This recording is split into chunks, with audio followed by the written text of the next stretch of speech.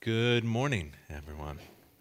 If you were here last Sunday, we started a new study, a new book we're looking at. We're looking at the book of Exodus, and I framed that discussion as God's call to his people then and to us to escape to God's presence.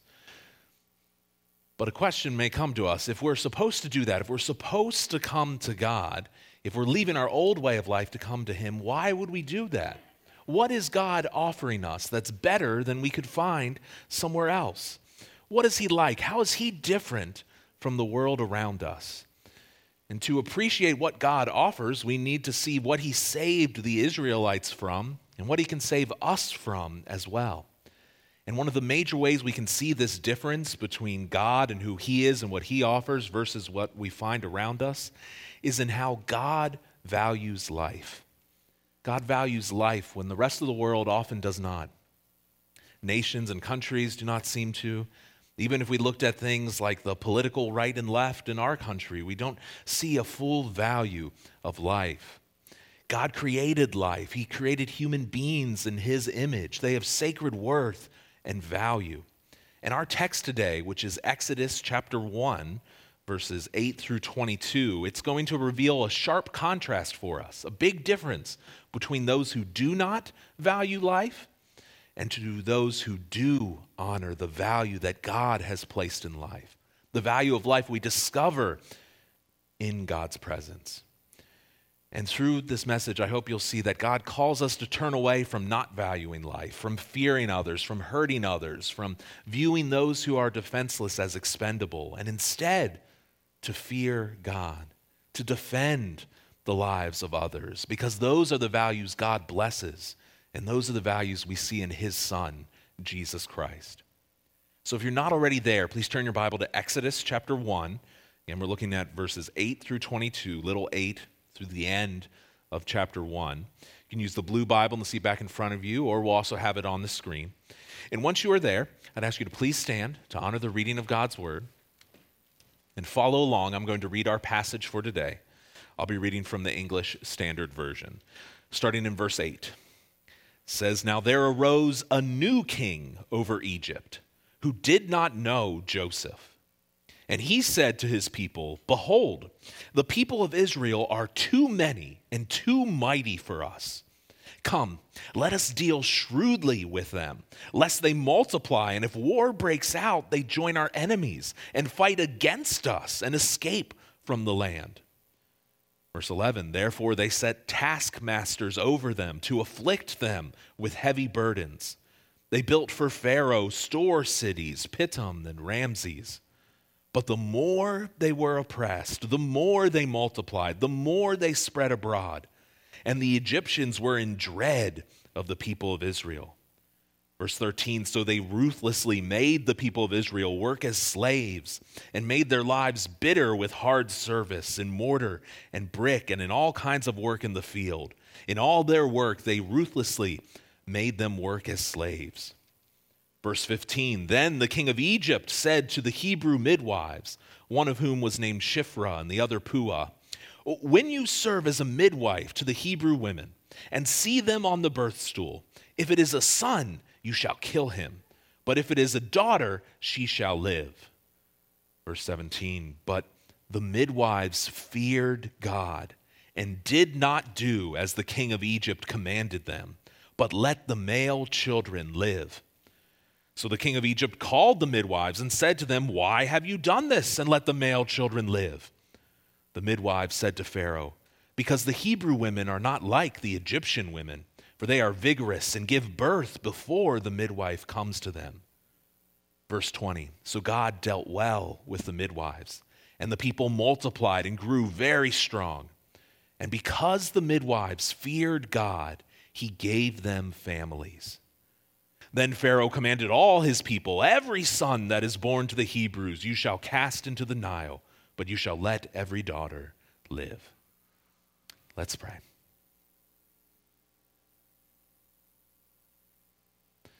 God, this is a passage that in many ways is full of pain, suffering, and brokenness. But yet in it we can see your heart for life, because you created life and give it value. Pray, God, you would turn our hearts away from fearing others and hurting others, viewing others as expendable, as not worth living. And instead, God, I pray you'd build in us a fear of you, a desire to defend the lives of others. Because, God, as we see here, you bless that. And that is what we see also in your Son, Jesus Christ. May we learn your value for life as he values life. May his valuing of life lead us to seek him, to know him, and to have a relationship with him, to worship him every day. May we see your heart. May we see your Son clearly in this text. It's in Jesus' name that I pray. Amen. You may be seated. So to approach this passage, we're going to look at these two different examples, these two different pictures, those who do not value life and those who do value life. So first, those who do not value life, we see primarily in Pharaoh and the Egyptians. And the first thing we see about that is that they fear others. If someone does not value life the way God does, they fear others. Last week, if you were here, we introduced this book. God's people, the Israelites, had come to the land of Egypt. One of their leaders, a man named Joseph, had been in Egypt. He'd risen to the place of prominence. He was the second in command, and he brought his family to Egypt. They multiplied. There were many descendants, and so it's very startling to read the first few verses of this passage. We think things are going well for God's people, but this new Pharaoh wants to change this. The text says a new king. It's talking about a Pharaoh. Pharaohs were, of course, the rulers of Egypt. And when we see Pharaoh or king, it was kind of talking about maybe not necessarily one person, but everyone who worked for him. We use the same language today. Have you ever seen on the news, they say the White House said today? That doesn't mean necessarily the president. It could have been one of his representatives. But this new administration is in control in Egypt, and they viewed Pharaoh as an absolute ruler. He reflected all the Egyptian gods and how they ruled over their people. The Egyptians viewed the Pharaoh as God himself, as a God in the flesh. And it's this God that the one true God is going to have to rescue his people from. We read this new king, this new Pharaoh did not know Joseph. That probably doesn't mean it's not that he didn't know who Joseph was, but it means that something has changed in Egypt, and he did not have a treaty with this Joseph, did not have a relationship with him, did not recognize his special place. If you have a NIV, they use a phrase, Joseph meant nothing to him. And we actually have some historical background that informs on this. When Joseph and his family came to Egypt, the people ruling Egypt at that time were from what we would call today the Middle East. They weren't native to Egypt as we know it. They were from somewhere else, and they took over the land of Egypt. And that was the Pharaoh probably Joseph knew and that he came down with. But then the native Egyptians kicked those pharaohs out and put some new pharaohs in power. And these new pharaohs are probably very suspicious of foreigners, immigrants, refugees, strangers like these Israelites in their land.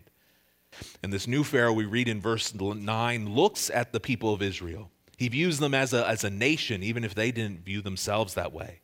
He sees how they've multiplied, and he sees that as a big problem. They're still a minority in Egypt, but Pharaoh stokes the fear of his Egyptian citizens, a fear of those who are different, and leads them to believe that these people are different, they don't belong, and we have to deal with them. Yet even in this, God is still at work among his people. In Psalm 105, we read about how Israel came to Egypt. Jacob, another name for the people of Israel, sojourned, traveled to this land. But the Lord made his people fruitful, very fruitful, and made them stronger than their foes. And then God turned the hearts of the Egyptians to hate his people, to deal craftily with his servants. And that's what we read in our text in verse 10. Pharaoh says, "Come, let us deal shrewdly with them. Let us execute a plan to control this population because they're afraid that they may join with our enemies and fight against us, and they might escape from our land." On the one hand, we can kind of understand how he's thinking here. They've just come to power. Joseph and these Israelites were in power under the old people. They're afraid maybe they'll try to bring our enemies back again. But that doesn't excuse the actions that they take. Because overnight, the Israelites lose their privileged position. They lose their freedom and end up in slavery. And before we move on from this verse, there's a little bit of irony here. Pharaoh does all this because he doesn't want the people to escape from the land. But we're reading the book of Exodus, so spoiler alert, they're going to get out of the land. This isn't going to work. His schemes are going to blow up in his face. And we even see this in our text. If you jump down to verse 12, it says, the more they were oppressed, the more they multiplied, the more they start spreading abroad. God's purposes prevail. There's more and more of them. And so look how the Egyptians react. The Egyptians were in dread of them. The Egyptians were afraid of the Israelites. They see these sojourners, they're foreigners, and they think there needs to be something. Something has to be done. Their alarm leads to these increased vile actions they do against these people. That's the opposite of what God desires for those who value life and know Him to treat those who are foreign, who are sojourners and travelers. God will tell His people in the book of Deuteronomy that God Himself executes justice for the fatherless and the widow. He loves the sojourner. He gives him food and clothing. And so God tells His people, love the sojourner, therefore. For you were sojourners in the land of Egypt. What we're seeing here in Pharaoh and the Egyptians is a truth we've seen throughout history, that those who do not value life and who want power for themselves will often use the fear of others, particularly the fear of minority smaller groups or the fear of non-native people to get or maintain power. They might present those who are not native as they're subhuman. They're going to undermine our nation. We see it here. We could see it in places like how many countries in Europe around World War II thought about the Jews. And today, I hear this kind of language sometimes on the political right around immigration. Now, I'll talk about the political left later, don't worry. And let me be clear here. There is a problem at our border. There's border security that needs to be done there and greater investment in that. Yet, at the same time, if we value life the way God does, we really need to think about our language around this issue. Because if we call the people, the human beings crossing the border, a foreign invasion poisoning the blood of our nation, friends, that's ungodly language. That sounds an awful lot more like Pharaoh than it does our God and His Son, Jesus Christ. Yes, work on the border should be done, but we should not demonize people created in the image of God. But let's think about this personally. On a personal level, we can do the same thing. There could be someone or a group of people that we fear or don't understand or don't like. Maybe that's based on their age or their background, maybe on their race or on their politics. And if we feel that way about someone, we should really challenge ourselves. Do I value these people's lives, or do I fear them like this Pharaoh this text talks about? That's a danger of not valuing life, is that we fear others. But it normally doesn't stop there, because that fear can very easily turn into hurting or taking advantage of others. Those who do not value life often hurt others. We hurt others because we're afraid that they'll hurt us first. This is Pharaoh's problem. He wants it both ways. He wants to stop the Israelites from growing as a population, but he also wants to use them for himself.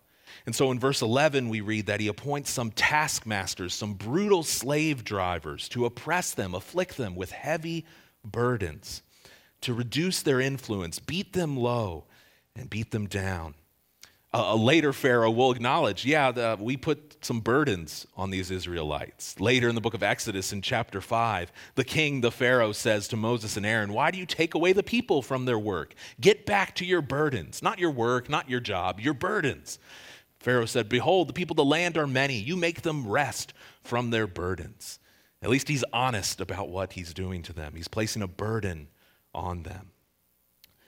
Why did they do this? Well, they probably thought if we make them work hard, then they'll spend less time having kids. They'll be less likely to want to build families, and hopefully we'll cut down on their numbers as well. And God knew that this would happen. He had warned his people. We read this last week in the book of Genesis. The Lord told Abraham, know for certain your offspring will be sojourners in a land that is not theirs. There'll be servants there. They will be afflicted for 400 years. And so that's what the Egyptians did.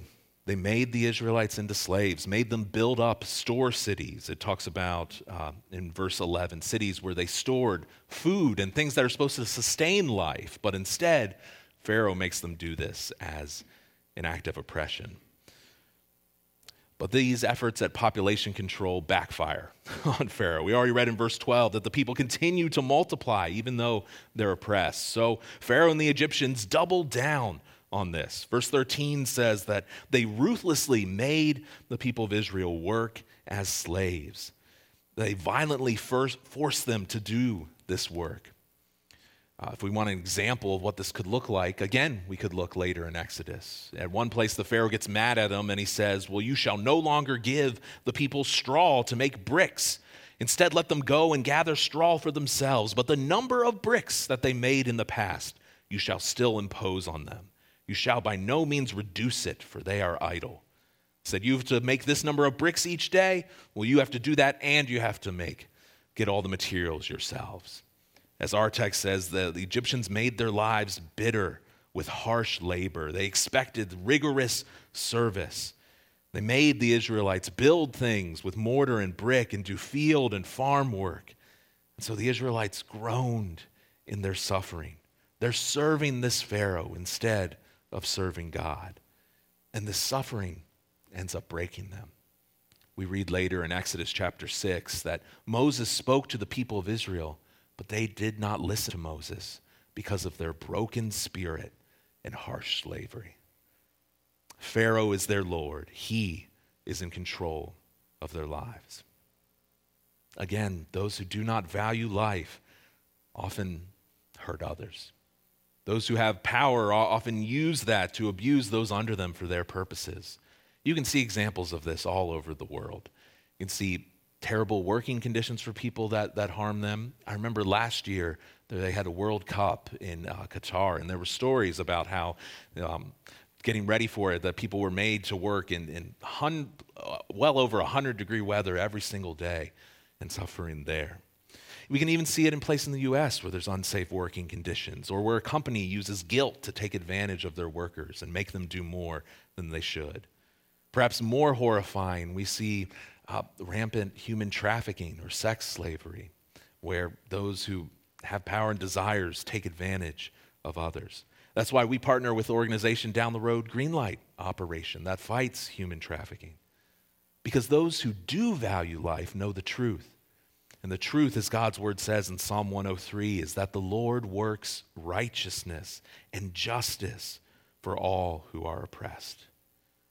Now, maybe I'm talking about people hurting them, and you're like, well, I would never do those terrible things. Those sound extreme, but sometimes we can do it in our own smaller ways as well. We can cheat someone out of more than what they're owed. We can take advantage of someone's generosity or kindness. We know that they'll do something for us if I say the right things, and we twist them for our advantage. And when we do that, when we take advantage of others, we become less human because we're not valuing life the way God intended.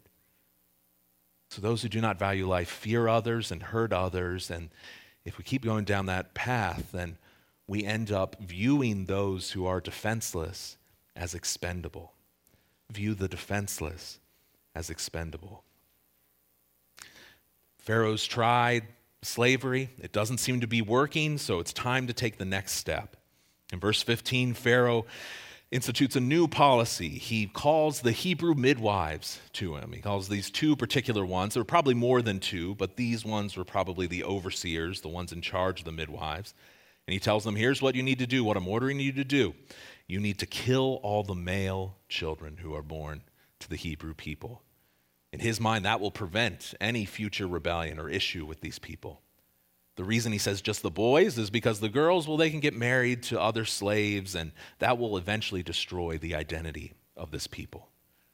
This is a cruel, horrific act from Pharaoh, and God's people will remember it for generations. Throughout the Old Testament, they'll bring it up. Even in the New Testament, they'll reference this horrible thing Pharaoh did. This is really a genocide. He's trying to get rid of these group of people, and that always involves taking life. And that's opposed to God. He's the giver of life. But Pharaoh, this god. He thought of himself as a god. The Egyptians viewed him as a god. He's become a god of death.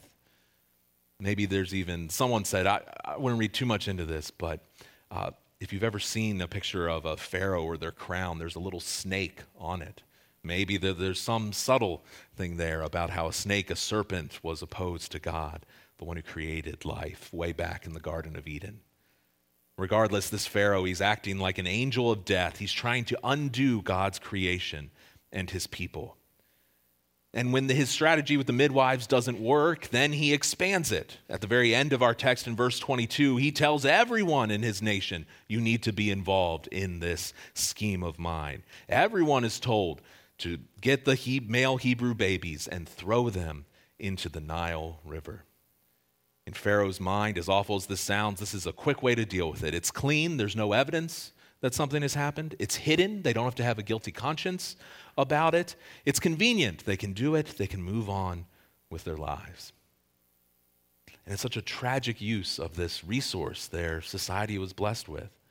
If you remember history class at all, the Nile River is where Egypt was built up on. It was this river that gave them life. It watered their crops. It sustained this civilization. But now it's become a river of death. And God doesn't forget this.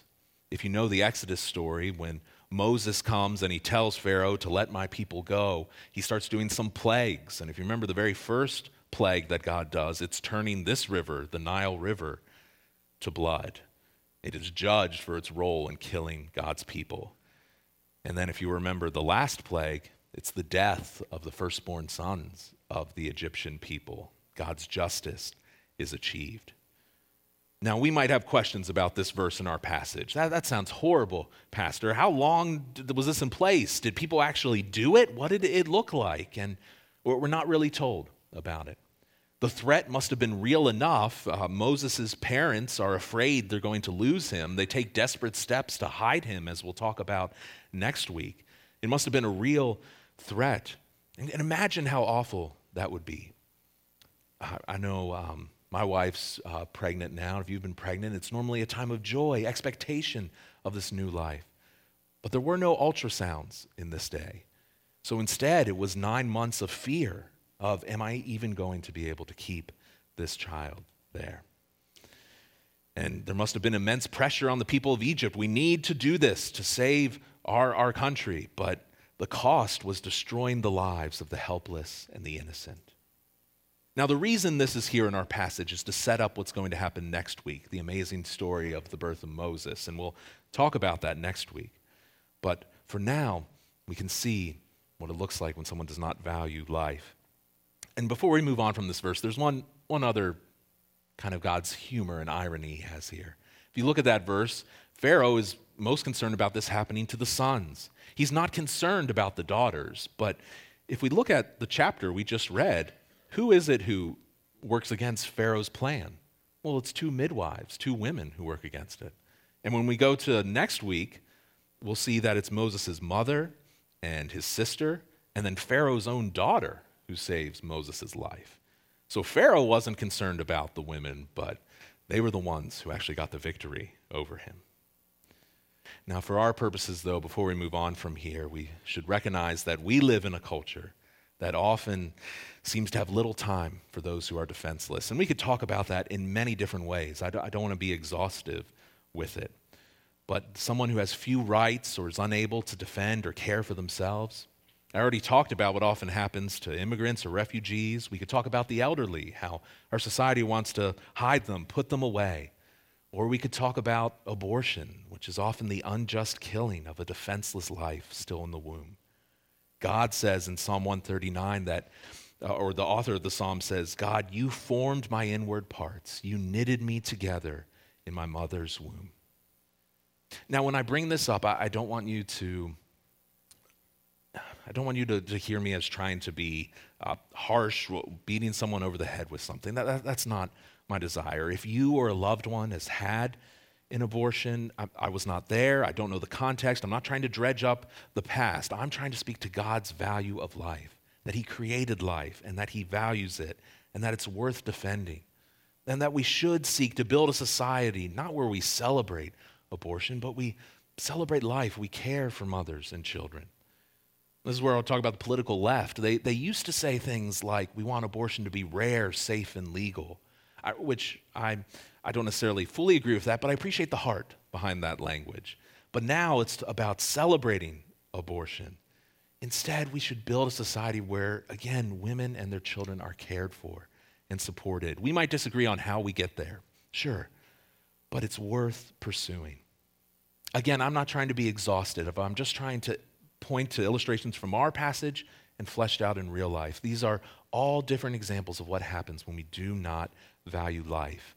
We end up viewing those who are defenseless as expendable. Now, we look at this and we think, this is so horrible. Why did this happen? Well, because God was at work.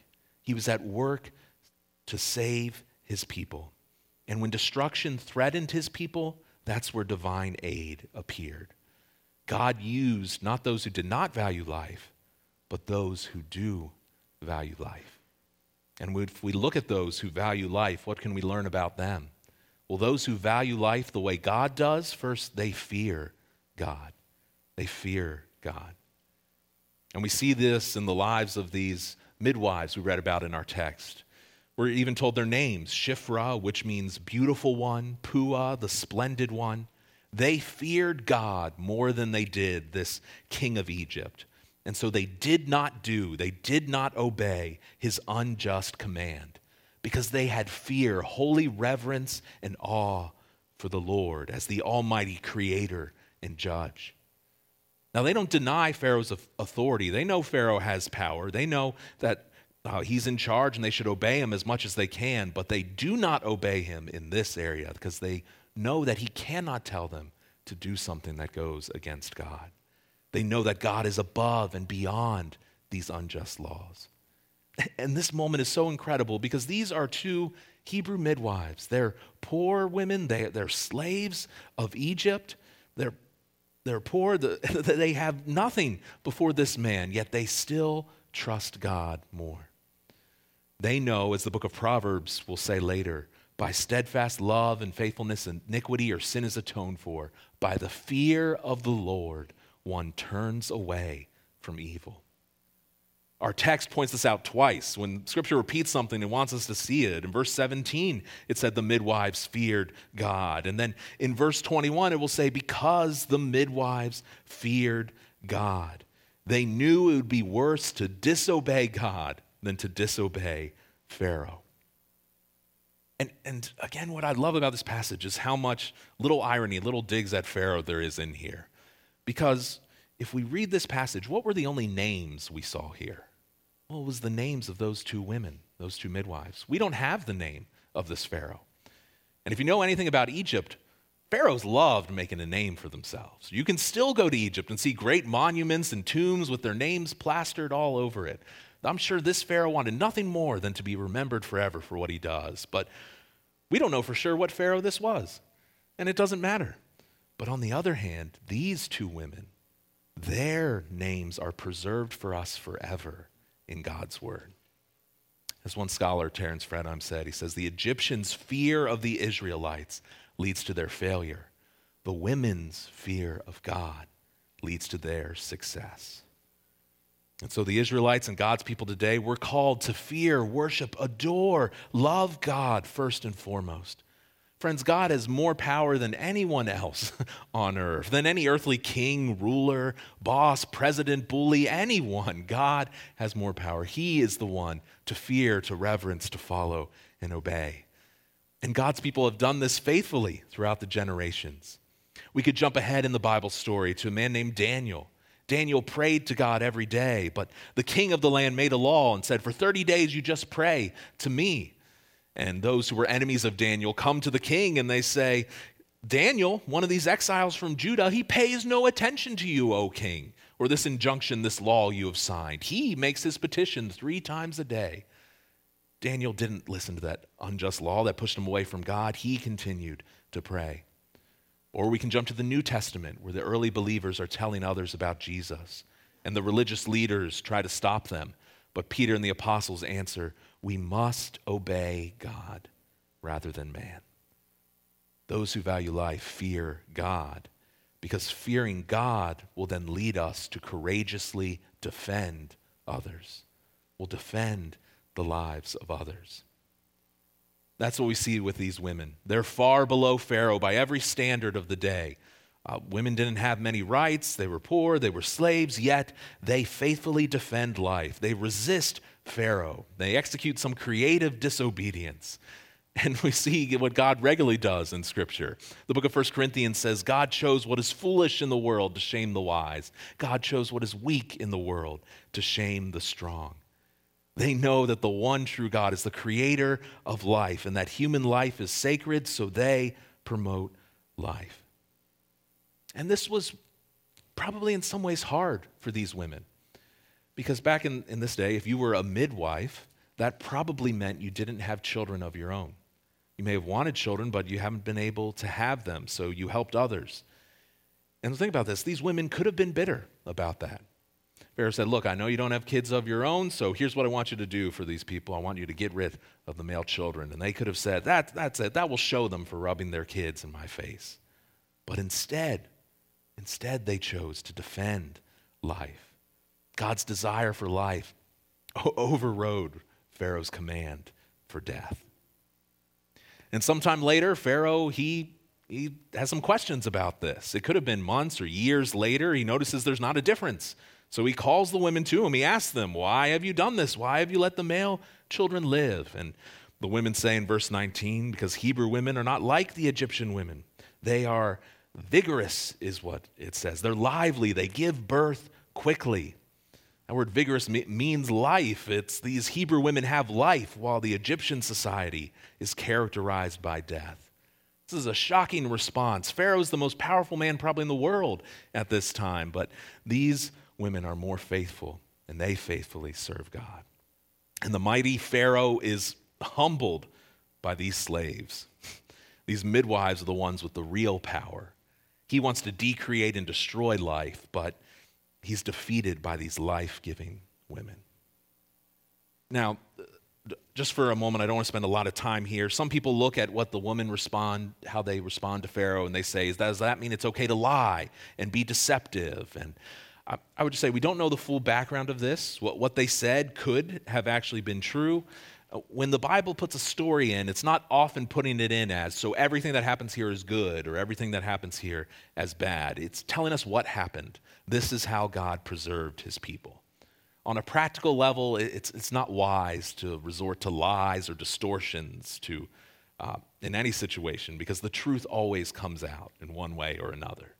The main point of this text is that God values faithfulness to him. God desires to preserve life. And that's what God's people have done here throughout Scripture and also from the beginning of the church. The early church would go to cities and they would find infants that have been abandoned by their families, and they would adopt them, raise them as their own. That's part of the reason the church grew so much. Early believers started some of the world's first orphanages. Believers have defended others who even aren't Christians when their lives are threatened. You could read about Corrie ten Boom and her family, how they sheltered Jews during the Holocaust.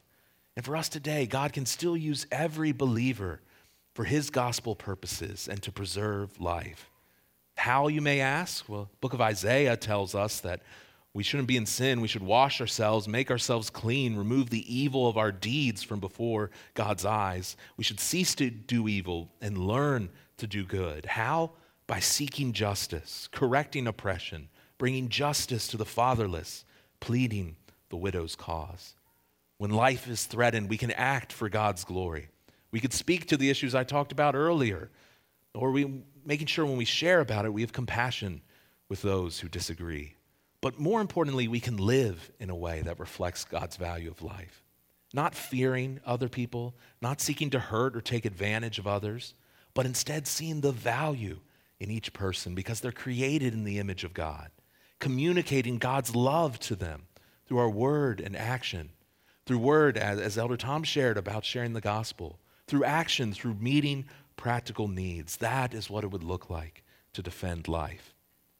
And if we do that, what's the result of that? Well, those who do value life, we're told, are blessed by God. Those who value life are blessed by God. God desires his creation to be fruitful and multiply. He blesses those who continue that work. We see in verse 20 that God dealt well. He dealt kindly with the midwives. He continued to bless the Israelites. As his people honored him, he continued to bless them. A fear of God brought blessings to their lives. We can see this throughout Scripture. In Psalm 25, we can read that the friendship of the Lord is for those who fear him. Ecclesiastes 8, I'm going to jump in the middle of it, says, I know that it will be well with those who fear God because they fear before him. But it will not be well with the wicked because he does not fear before God. And this is what the women experience. In this day and age, having children was extremely important. Nearly everyone desired to have children, and so God honored their faithfulness by granting their desire. Verse 21 tells us, because the midwives feared God, he gave them families. They had children of their own households to belong to take care of, and experience love in. God does this a lot in Scripture. There's someone who doesn't seem like they can have children, but God works to show that he is the one in control. In the Old Testament, there's people like Sarah, Rachel, and Hannah. In the New Testament, Elizabeth and Mary, but in a very different way. God, someone who hadn't been with someone to have a child. He is a God of life. He overcomes sin and death. Now, when I say this, some of us may be tempted to read very literally into that, and so the wrong application of this would be to say, okay, so if I want to be married or have kids, I need to do something so God would bless me. That's the wrong application to take. The right application is seeing God's character here. God is just. He rewards the loving faithfulness of his people, whether that's in this life or the next. He calls us to take pleasure in what he values, and he takes pleasure in us when we do. It's worth it no matter what happens in this life. It's worth it to be in God's presence. He is one who values life, and he changes our perspective on life as well. In this passage, we see the difference here. The world that doesn't know God fears others, encourages you to take advantage of others, can lead you to a place where you view those who are defenseless as expendable. They can get out of the way because I'm what's most important. Whereas those who do value life, well, they fear God. They defend the lives of others, and they're blessed by God. That's what our passage talks about. And I could stop right there, close the Bible, and that would be the end of the day. But if I did that, then I haven't really preached a Christian sermon to you. Because this is true that's the value of life, but we learn that value of life from our Lord and Savior, Jesus Christ. We learn the value of life from Jesus. We see this put into practice by Christ. In the same way this passage does, Jesus encouraged us not to fear others or to fear man, but instead to fear, reverence, worship God. We read this verse earlier, Luke chapter 12, verses 4 and 5. Jesus said, I tell you, friends, do not fear man, those who kill the body, and after that have nothing more they can do. But I will warn you who to fear. Fear him, fear God, whom after he is killed has authority to cast into hell. He is the one to fear and reverence and worship, not be afraid of other people. And so we can boldly defend life and God's purposes because he is the one worthy of fear and worship. Jesus also didn't live his life hurting others or taking advantage of them. Instead, he gently cared for his people. He says in the Gospel of Matthew chapter 11, come to me, all who labor or are heavy laden, burdened like these Israelites were, and I will give you rest. Take my yoke upon you. Learn from me, for I am gentle and lowly in heart, and you will find rest for your souls. For my yoke is easy, my burden is light. In Christ, instead of being taken advantage of like we may find in the world around us, instead we find gentle rest in him. And Jesus doesn't view defenseless life as expendable, but as essential. He cared for children. He himself survived as an infant from another evil king who was trying to kill baby boys. And he cares for the defenseless because he cares for us. He rescues us, those who know him, from eternal death. Jesus says in John 6:37, all that the Father gives me will come to me. Whoever comes to me, I will never cast out. Jesus values life. And if we want to see the primary demonstration of that, it's in who he is and what he did. He, the Son of God, came to earth for us. He lived a perfect life. He never sinned, not for himself, his own advantage, but so he could die to save us, something he didn't have to do, but he did it anyway for us. He suffered more than we can ever imagine. He died for us. He rose to new life, and now he offers us new life with God. He's the ultimate agent of life there. We see God's value of life in him. In Christ, he calls us to turn away from our sin, our rebellion and wrong against God that Jesus died for. And it said to believe, trust in Christ. I encourage you, if you haven't, then know him. Come to know him. Maybe what I've said, you're like, I'm not sure about that. Well, maybe come to know Jesus first if you do not know him. Know him, model his love and concern for life, and then live a life that praises and worships him because he alone is worthy of that.